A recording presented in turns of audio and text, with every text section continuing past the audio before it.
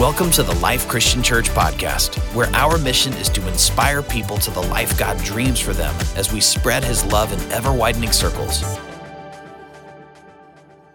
If we haven't met, my name's Terry Smith. I'm the lead pastor here, and I hope that you're enjoying your time here. I hope to have an opportunity to meet you before the day is over. I'm celebrating with all of you Martin Luther King Day and this whole weekend, and of course particularly tomorrow, and I'm thrilled that here at the Life Christian Church we're honoring his legacy with a day of service. I hope that many of you will be able to be involved in that very, very meaningful time. So, we're all familiar with the expression carpe diem. Carpe diem is best translated, seize the day. I like the sound of that very much, seize the day. I want to be clear, however, about what that means for us. What does it mean to seize the day? So first, just a little history. Carpe diem expresses a philosophy that has been central to prosperous societies, or to those who were prosperous in particular societies, that promotes the experience of pleasure as the highest good.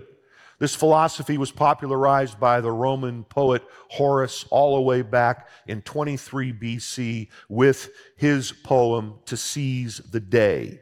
In this poem, he counsels his listeners to live for the moment and extract the pleasure from life, because life, he says, is going quickly. He wrote, "Life ebbs even as I speak, so seize each day and grant the next no credit." This sentiment appeared in ancient Greek literature as well and intersects with the teachings of the Greek philosopher Epicurus, whose philosophy came to be known, of course, as Epicureanism. The Epicureans believed that the experience of pleasure and avoidance of pain was the primary good of life.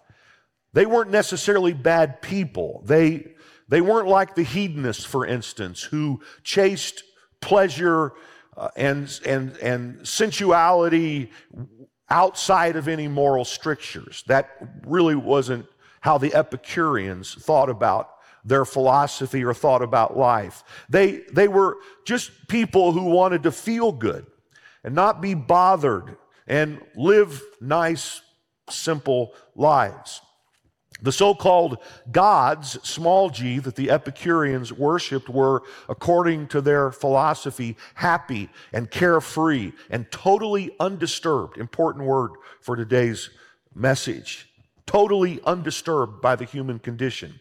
The Epicureans then, mimicking the deity they worshiped, were intended to be happy and carefree and undisturbed by the condition of the world around them as well. They didn't believe in an afterlife, and therefore they believed that the purpose of life is present pleasure and no more, and that you need to get pleasure while the getting is good. So Paul actually addressed the Epicureans, the Epicurean philosophy, in his writing to the Corinthians when he said, "If the dead are not raised, let us eat and drink, for tomorrow we die." Paul is in the process of making an argument in 1 Corinthians 15 where he is saying essentially that if Jesus had not been raised from the dead, which he had been, then there is no resurrection. And that if there is no resurrection, there is no age to come, no eternal life. And if there's no eternal life, we might as well throw in with the Epicureans and just eat and drink, because tomorrow we'll die. It'll all be over anyway. Carpe diem. Seize the pleasure out of life while you can. Squeeze the pleasure out of each and every day. The American poet, some 2,000 years after this, wrote his own poem entitled Carpe Diem, where he kind of captures this whole idea. He has a character named Age counseling two young children to, quote, be happy, happy, happy, and seize the day of pleasure. So here's the deal. I always thought Carpe Diem was about doing something great with your life. I remember seeing the movie Dead Poets Society. Who was the actor in Dead Poets Society? Robin Williams. Actually, someone told me that after the first service, and my memory isn't so hot. Anyway, where Robin Williams makes this speech and he talks about Carpe Diem, I remember being moved by that. But the problem is I didn't really understand what it meant. You know, that if the fact is, if Carpe Diem means just to pursue pleasure and avoid pain, then I'm not interested. Why? Why do I say that? Because it's impossible to experience true pleasure if pleasure is disconnected from purpose. So if we can redefine Carpe Diem to mean seize the purpose out of life, which is what I thought it actually meant, instead of just get up every day and go after pleasure, then I'm in, because this, seizing the purpose out of life, gets to the very meaning of life itself. So last week we launched The Lord Bless You, 28 Days of Blessing. And we focused last Sunday in our readings, our devotional readings this week from the book, The Lord Bless You, on how much God wants to bless us. I think that we have to start there by getting in our mind a view of God that's a proper view of God, which is that God is a happy God and He invites us to share in His happiness, and that He wants to do good in us and to us and through us. So we focused on that the last 7 days.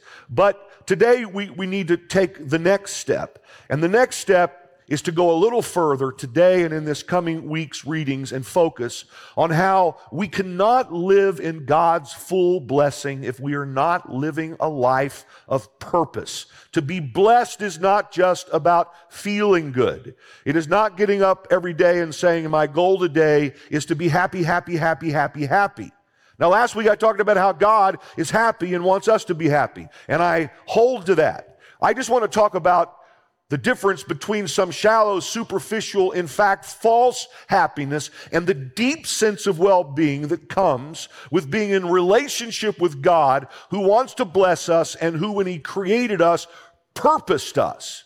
And how that we cannot know the blessing He wanted for us unless we discover and live out the purpose He assigned to us. So let's go all the way back to the beginning, kind of the text for this whole thing. Genesis chapter 1, verses 27 through 28. So God created mankind in His own image. In the image of God, He created them, male and female, He created them. God blessed them. Last week's topic.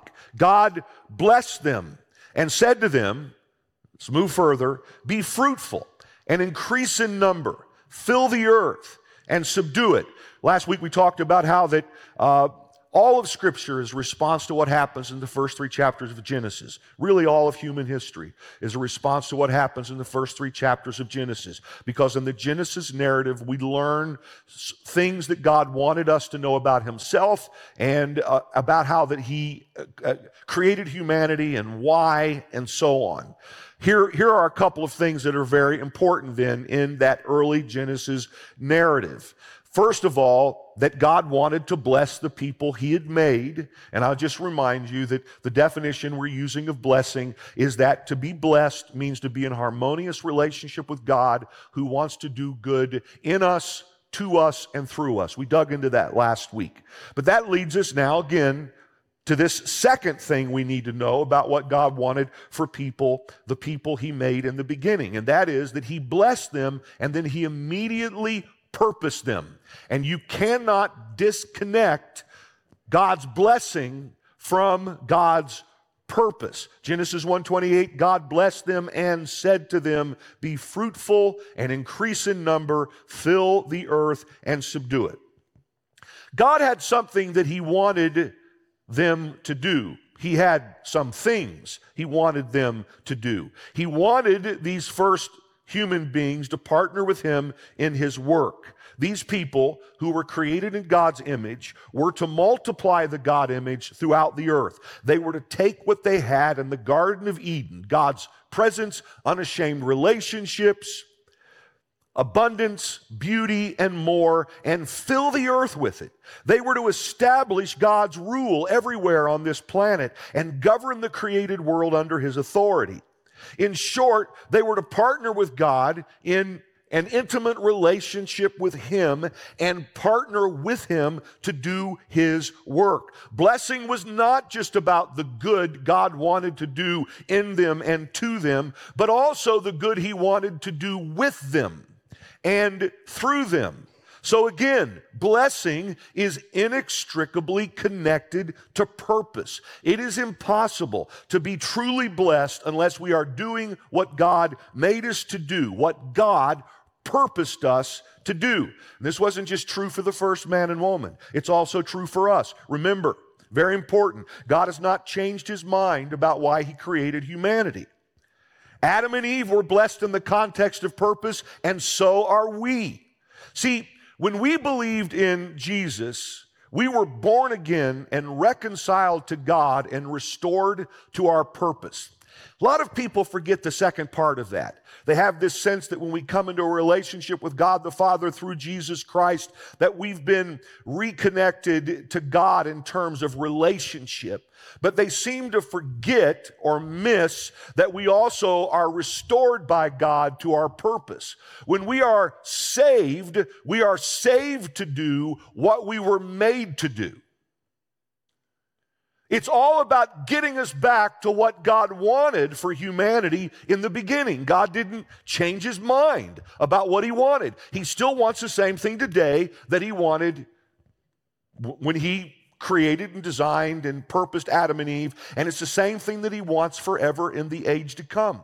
It's a common and absolute consistent thought in the mind of God. This is why you look at a passage of Scripture like Ephesians chapter 2, which says, God saved you by his grace when you believed, and you can't take credit for this. It is a gift from God. We are God's masterpiece. He has, notice these words, guys, created us anew in Christ Jesus. Why? So we can do the good things he planned for us long ago. When we are born again, we become new creations who do what?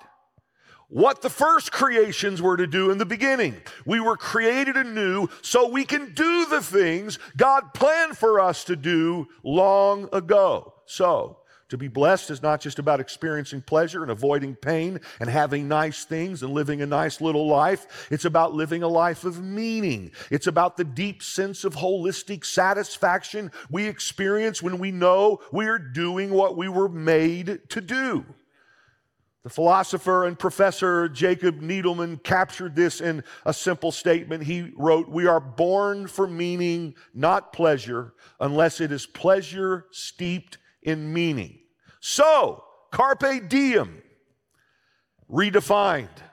Seize the purpose out of each day, and then you will know true pleasure.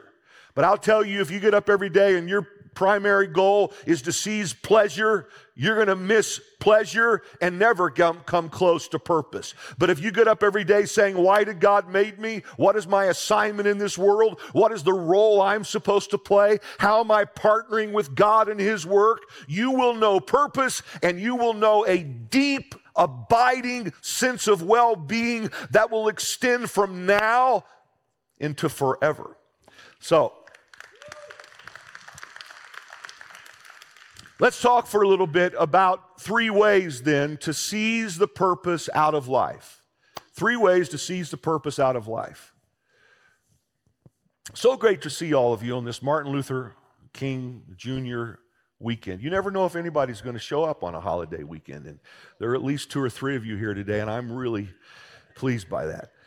All right, 3 ways to seize the purpose out of life. Now, guys, here at TLCC, I think that you know, if I'm teaching kind of based on a book that I've written, that the book was written based on a teaching that I gave. And so if it sounds like I say some things that are kind of, I guess, classic to my common teaching, the fact is I am. I'm coming back to some big ideas that I think are incredibly important to all of life, and I'm hoping to offer them to you in new ways. And so I also know there are pastors and churches around the country who are preaching these sermons during these 28 days, and that those folks have never heard any of this stuff. So anyway, here's the first thing. You've heard me say this before, but I'll try to say it differently today. You have to embrace the adventure. You have to embrace the adventure.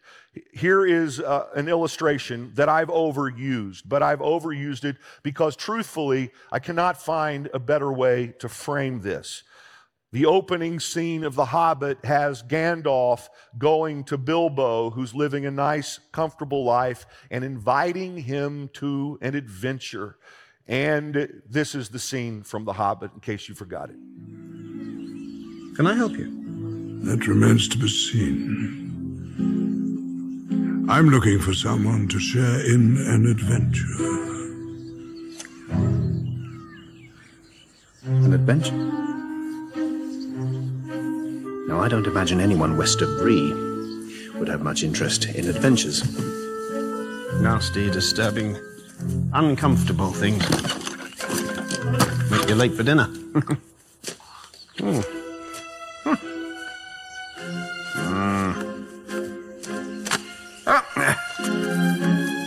Good morning. I love it.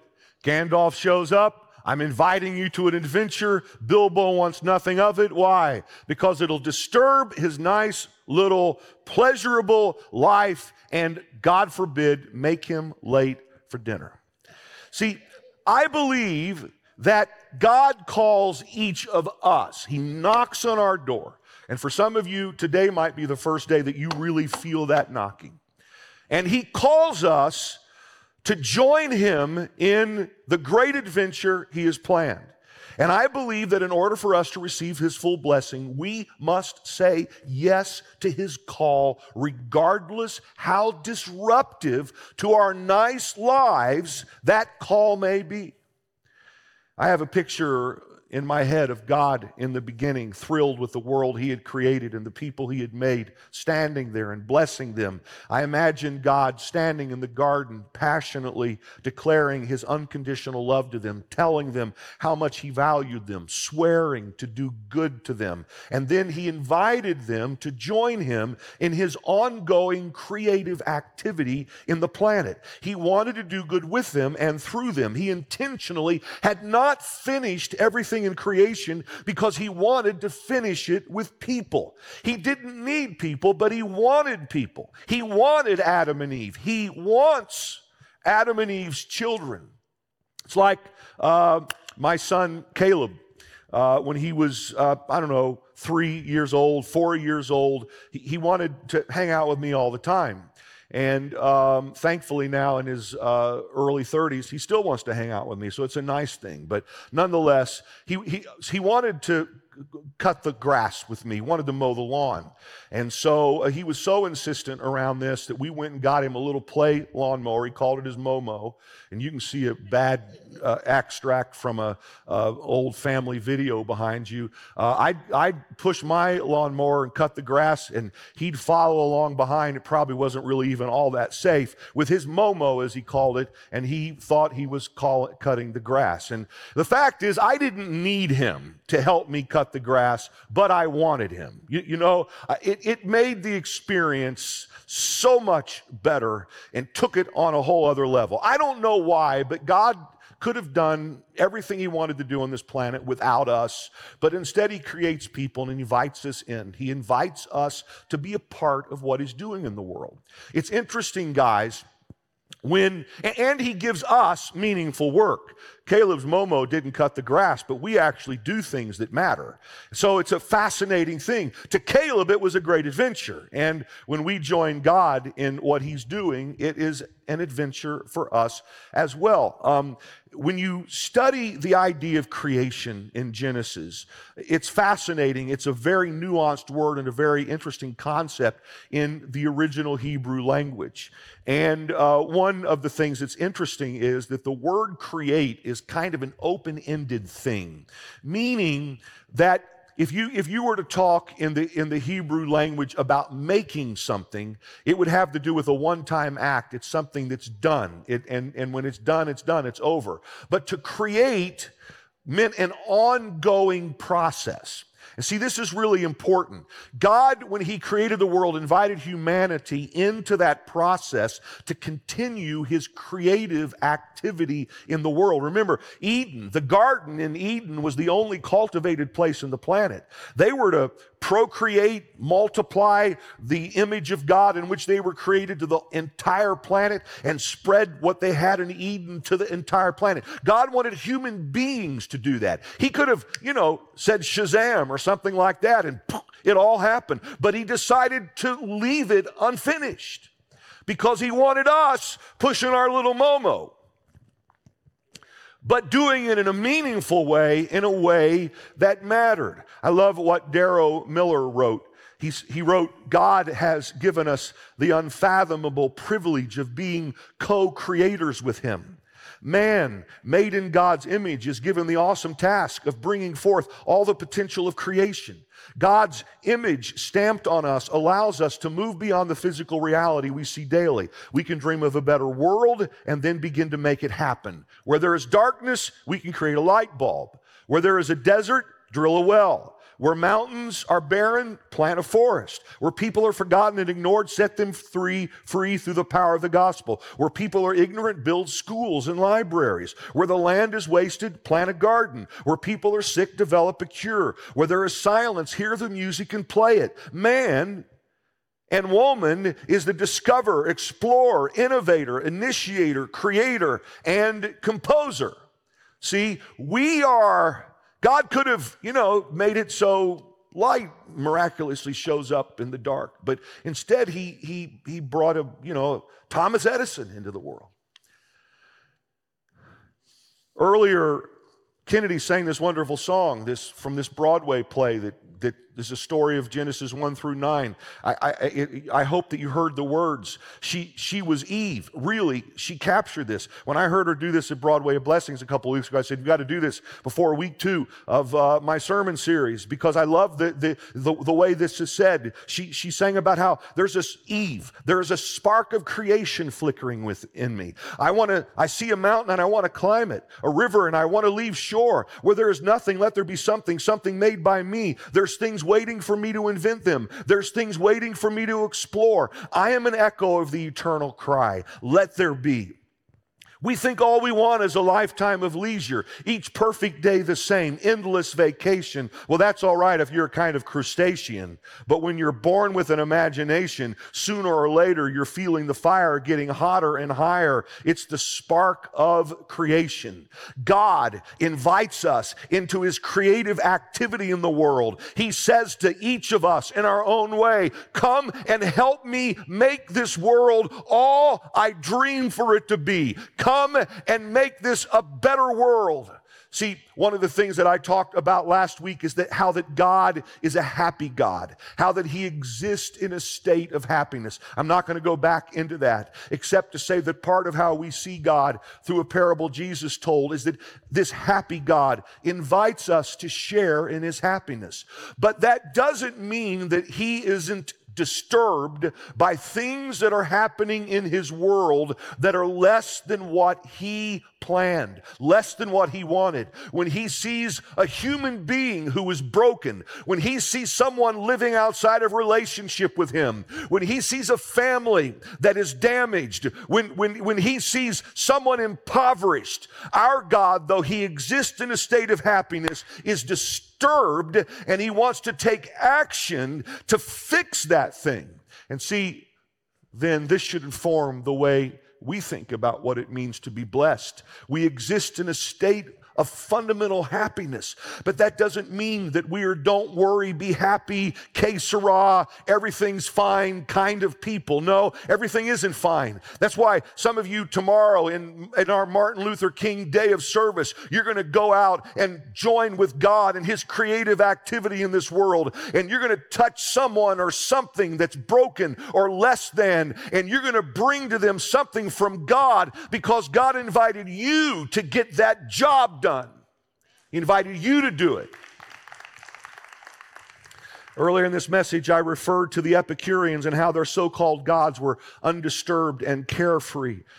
Here's what New Testament scholar N.T. Wright wrote about the Epicureans in this regard. He wrote, "There were gods, small g, but they were distant and detached deities, uninvolved with the world, supremely happy with themselves, and the best thing a human could do was attempt a similar detachment from the cares of this life. The highest virtue was therefore undisturbedness, trying to imitate the gods in their happy and carefree state."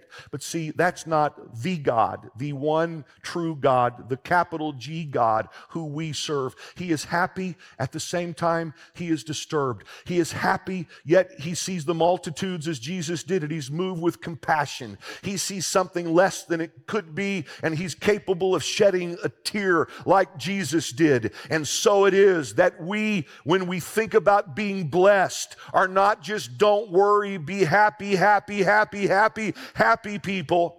We're happy people, yet at the same time, we look at the world around us and we engage to try to bring God's best to a broken world. Now, when we say yes to God's call, it might disturb our nice little lives. Adventures are wild, dangerous things and are full of risk and heart-pounding excitement. But as Tim Ferriss wrote, the opposite of happiness is boredom. I promise you that if you say yes to whatever God calls you to, you will not be bored. Maybe God's calling you to start a new business, a God-honoring business. Maybe God's calling you to become a foster parent. Maybe God's calling you to step out in faith and sacrifice to serve in some ministry. Say yes to whatever He's calling you to, even if it disrupts your nice, comfortable life. Blessing is found in joining God in His great adventure. You know, we like to talk about the blessing of Abraham. We like to talk about it. We should talk about it. It's a major theme in Scripture. Next week, I'm going to talk about how to pass God's blessing to others, and we'll use Abraham and his family as an example in this. But there's a real key moment in human history, and certainly in the life of Abraham, when we're told in Genesis chapter 12 that God shows up. This is the God knocking on the door and calling Abraham to a great adventure moment. God shows up to Abraham and says, "Go from your country, your people, and your father's household to the land I will show you. I will bless you, and you will be a blessing. All peoples on the earth will be blessed through you." Another key line. "So Abraham went, as the Lord told him." One of my favorite little passages of Scripture is from Genesis chapter 4, when Abraham's about to die, and the passage says that Abraham was blessed in every way. But see, being able to write that in the last paragraph of Abraham's story is all dependent on the first paragraph of Abraham's story, where God shows up and says, "Here's what I want you to do, and you don't even know where I'm asking you to go, but I want you to say yes, you'll go anyway. And if you'll do this with me, I'm going to bless you, and I'm going to bless the world through you." And then Abraham said yes, and he went. And when God, you don't get the Abraham was blessed in every way at the end of his life because Abraham got up and said, "No, God, I don't really think I want to do that." Kind of I'm really comfortable here in Ur. I mean, Abraham lived in a very sophisticated, desirable city, and he was going to some place that actually was less geographically desirable than where he lived. I mean, this is totally I'll preach a message like this around here, and inevitably somebody will show up 3 weeks from now in the lobby, shake my hand and say, "Pastor, thank you for being my pastor for the last 10 years, but you were doing that message the other day about going, and I believe God's called me to Hawaii." And I'm thinking, I don't think you got the point. For many of us in New Jersey, go means stay, right? It means stay here where it might be a little bit more challenging, and let's do something great together to bring God's kingdom to a place that desperately needs it. They don't need you in Texas or Florida or, God forbid, North Carolina. They don't need you there. Each of us in our own way, I promise you, need to hear the voice of God calling us to His adventure. And for some of us, we prime the pump by saying yes to a simple thing. Yes, I'll lead a book club. Yes, I'll show up tomorrow and help rebuild that house.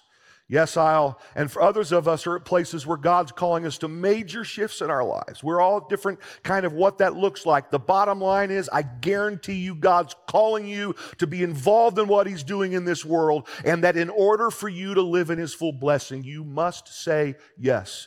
And I need to move to my next point. Here's the second way to seize the purpose out of life. It's to fulfill your vocation. I'll hurry through this part.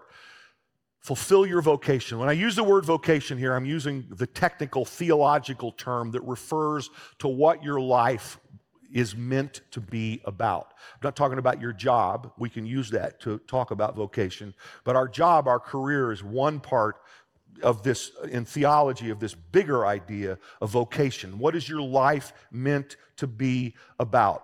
On one hand, we each have the same vocation. Every human being, since Adam and Eve, have the same vocation. In the beginning, God purposed humanity to do two primary things. First of all, to worship Him, and secondly, to work with Him. A lot of folks get the first part, but miss the second part. There's actually more said about the work God made Adam and Eve to do in the Genesis narrative than there is about the worship part. Now, that doesn't mean that they both aren't equally important. It just means there's more said about the work part in the Genesis narrative than there is about the worship part. He created us to do something. But whereas we all have the same vocation in that sense, we all need then to find our specific role to play. We need to figure out what our role is in all of this. John Walton, the Genesis scholar, wrote, "The word create in the original language had to do with bringing heaven and earth into existence, the assignment of roles and functions, and is connected to the fixing of destinies." In other words, when God created the world, part of what He did, because He wanted human beings to be partnered with Him in His ongoing creative activity, is He assigned everything and everyone a purpose.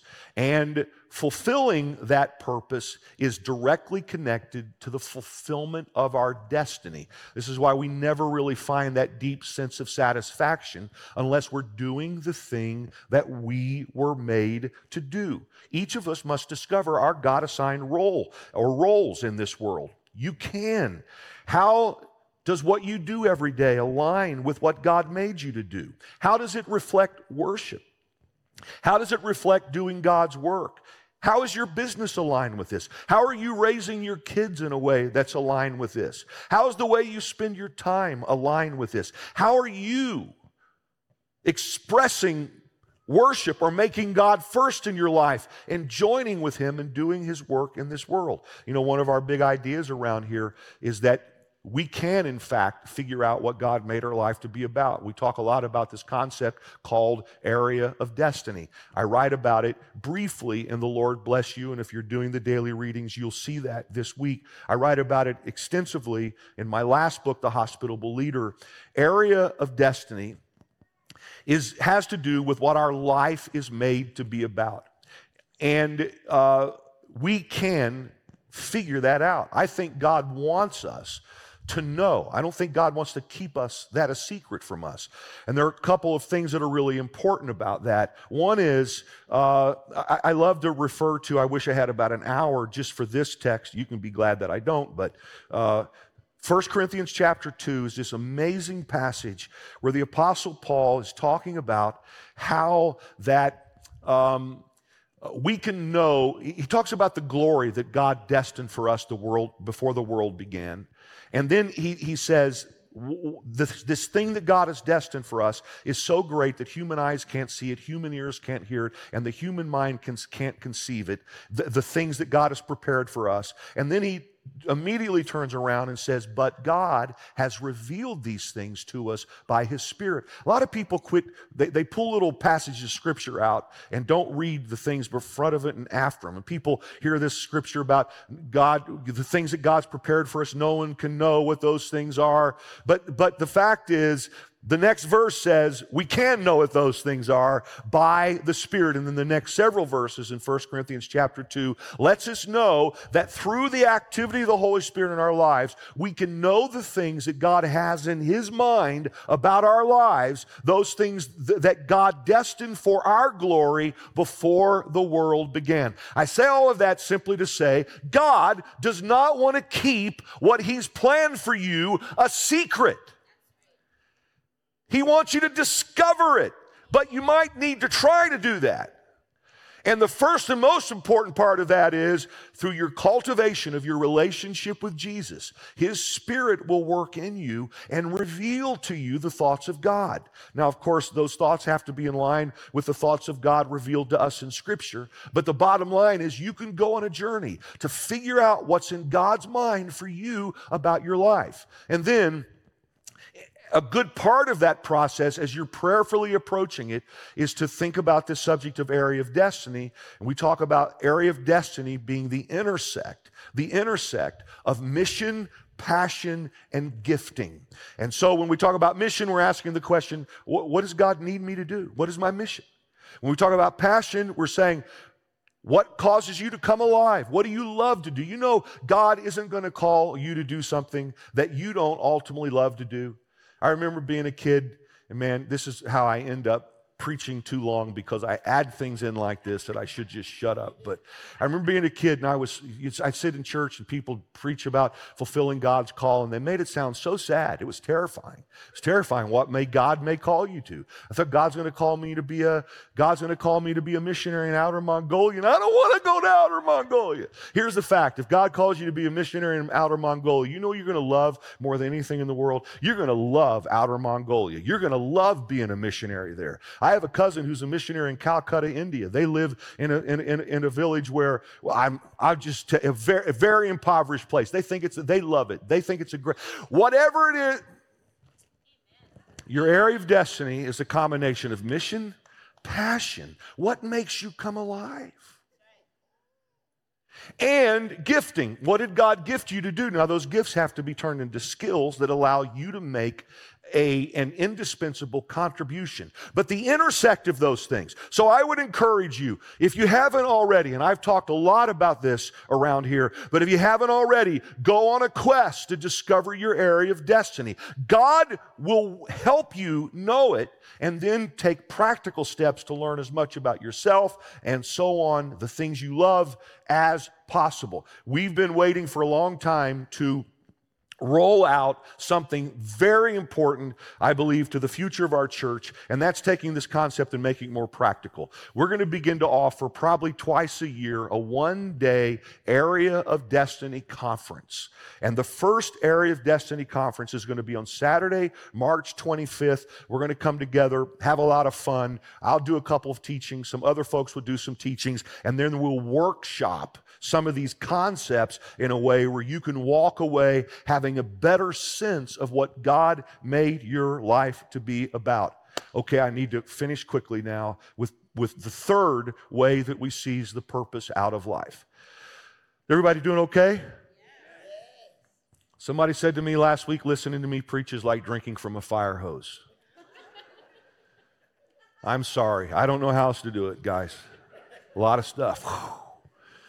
All right, here's the third thing. It's to accept the struggle. When you seize the purpose out of life, you will not avoid pain. I think it's important to redefine, and this is part of what I'm trying to do in this book, what it means to be blessed. And I need to get into some of this, and maybe you'll get into some of this another time, but when you're going after purpose, you're going to face challenges. Now, first of all, we all face challenges just because we live in a broken world. But the fact is, there's a lot of resistance that comes against us when we're trying to do good, and through doing good, we're attempting to overcome evil.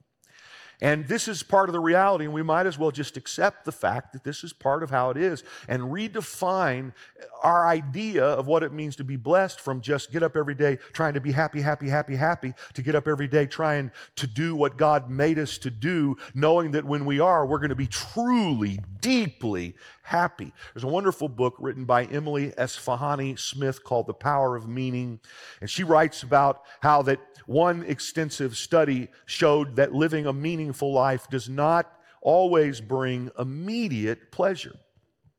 She writes, having more meaning in life was correlated with activities like doing for others, taking care of children, and even arguing, which researchers said, interesting enough, was an indication of having convictions and ideals you are willing to fight for. Because these activities require investing in something bigger, the meaningful life was linked to higher levels of worrying, stress, and anxiety than the happy life. Having children, for instance, was a hallmark of the meaningful life, but it had been famously associated with lower levels of happiness, a finding that held true for the parents in the study. Do you get that point? Why would having children cause you to maybe feel sometimes less happy, happy, happy, happy? Because children were created to disrupt your nice, quiet life.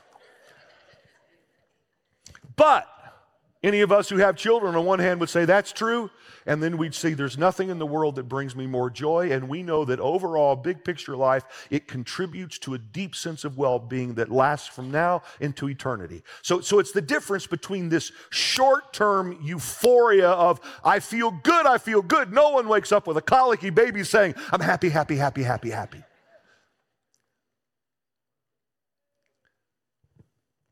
But over time, anyway, she goes on to say, research, though, has shown that meaningful endeavors can also give rise to a deeper form of well-being down the road. There was a study where college students were asked either to get up every day over a period of time to pursue meaning or to get up every day to pursue happiness. And after the study's completion, they checked on this to see how it affected these kids' well-being. And what they found was that students who primarily pursued happiness experienced more positive feelings and fewer negative ones immediately after the study. But 3 months later, the mood had faded. The second groups of students, those who focused on meaning, did not feel as happy right after the experiment, though they did rate their lives as more meaningful. Yet 3 months later, the picture was different. The students who had pursued meaning said they felt more enriched, inspired, and part of something greater than myself. They also reported fewer negative moods. Over the long term, it seemed pursuing meaning actually boosted psychological health. It simply goes to say that when you live life as it was meant to be lived, it doesn't always mean at every moment that life is going to be easy. But it does mean that you will be blessed. And when you are blessed over the long term of your life, you are in harmonious relationship with God, who is doing good in you and to you and through you. And therefore you can say, I am truly happy. So, part of what we have to do then is we have to accept the struggle, and we have to be willing to embrace the fight to do good in this world. I love, as I wrap this thing up here, I love the story about Winston Churchill after the Second World War being at a dinner party, and a woman asked him the question in front of everyone, now that it's all over, what was your worst moment of the war? And he thought for a moment, and then he said, frankly, my dear, I enjoyed every moment of it. Now, he was saying he enjoyed the fight. Now, did he really? We know from history, in fact, that he didn't enjoy truly every moment of it. Did he enjoy sleeping on a cot underground while bombs fell in London? Did he enjoy the terrors of war, the loss of life, the threat to the world? Was he happy all along? No. What he was saying is, I look back in retrospect, and I'm glad I was a part of the fight. I'm glad God was using me to shape history. I'm glad I was a part of the force of good that overcame evil. See, and in that way, I enjoyed every moment of the fight. Each of us must have some of that in us to where we do not define blessing by saying, I feel really great in this moment. But we define blessing as, I'm really doing something good here. And I know that God's blessing is with me. And that I am going to experience true happiness is part of the mentality when Paul was writing to the Corinthians. And again, I read it earlier, and he's dealing with this business of Epicureanism. I think I'm going to do some teaching on Christian Epicureans. Christians who just want to live nice little comfortable lives and not be disturbed. Paul's writing to the Corinthians and he's saying, if Jesus hadn't been raised, then I wouldn't be needing to work so hard to preach the gospel and facing so many difficulties. If Jesus hadn't been raised, well, then I could just live a nice, comfortable life. Here's what he said, 1 Corinthians 15:20. Christ has indeed been raised from the dead, the first fruits of those who have fallen asleep. And as for us, why do we endanger ourselves every hour? I face death every day. If I fought wild beast people opposing him in Ephesus with no more than human hopes, what have I gained? If the dead are not raised, let us eat and drink, for tomorrow we die. To which I say, if God isn't who Scripture says he is, if Jesus didn't do what Scripture says he did, if the gospel wasn't real, if Jesus didn't change people's lives, if God wasn't at work redeeming a broken planet and taking us into the age to come where we live out our purpose, then we could just live nice little quiet lives. But in fact, there's a lot at stake here. And for us to be blessed, we've got to be involved in what God's doing in the world, and each of us must find our place in that. Would you please stand with me?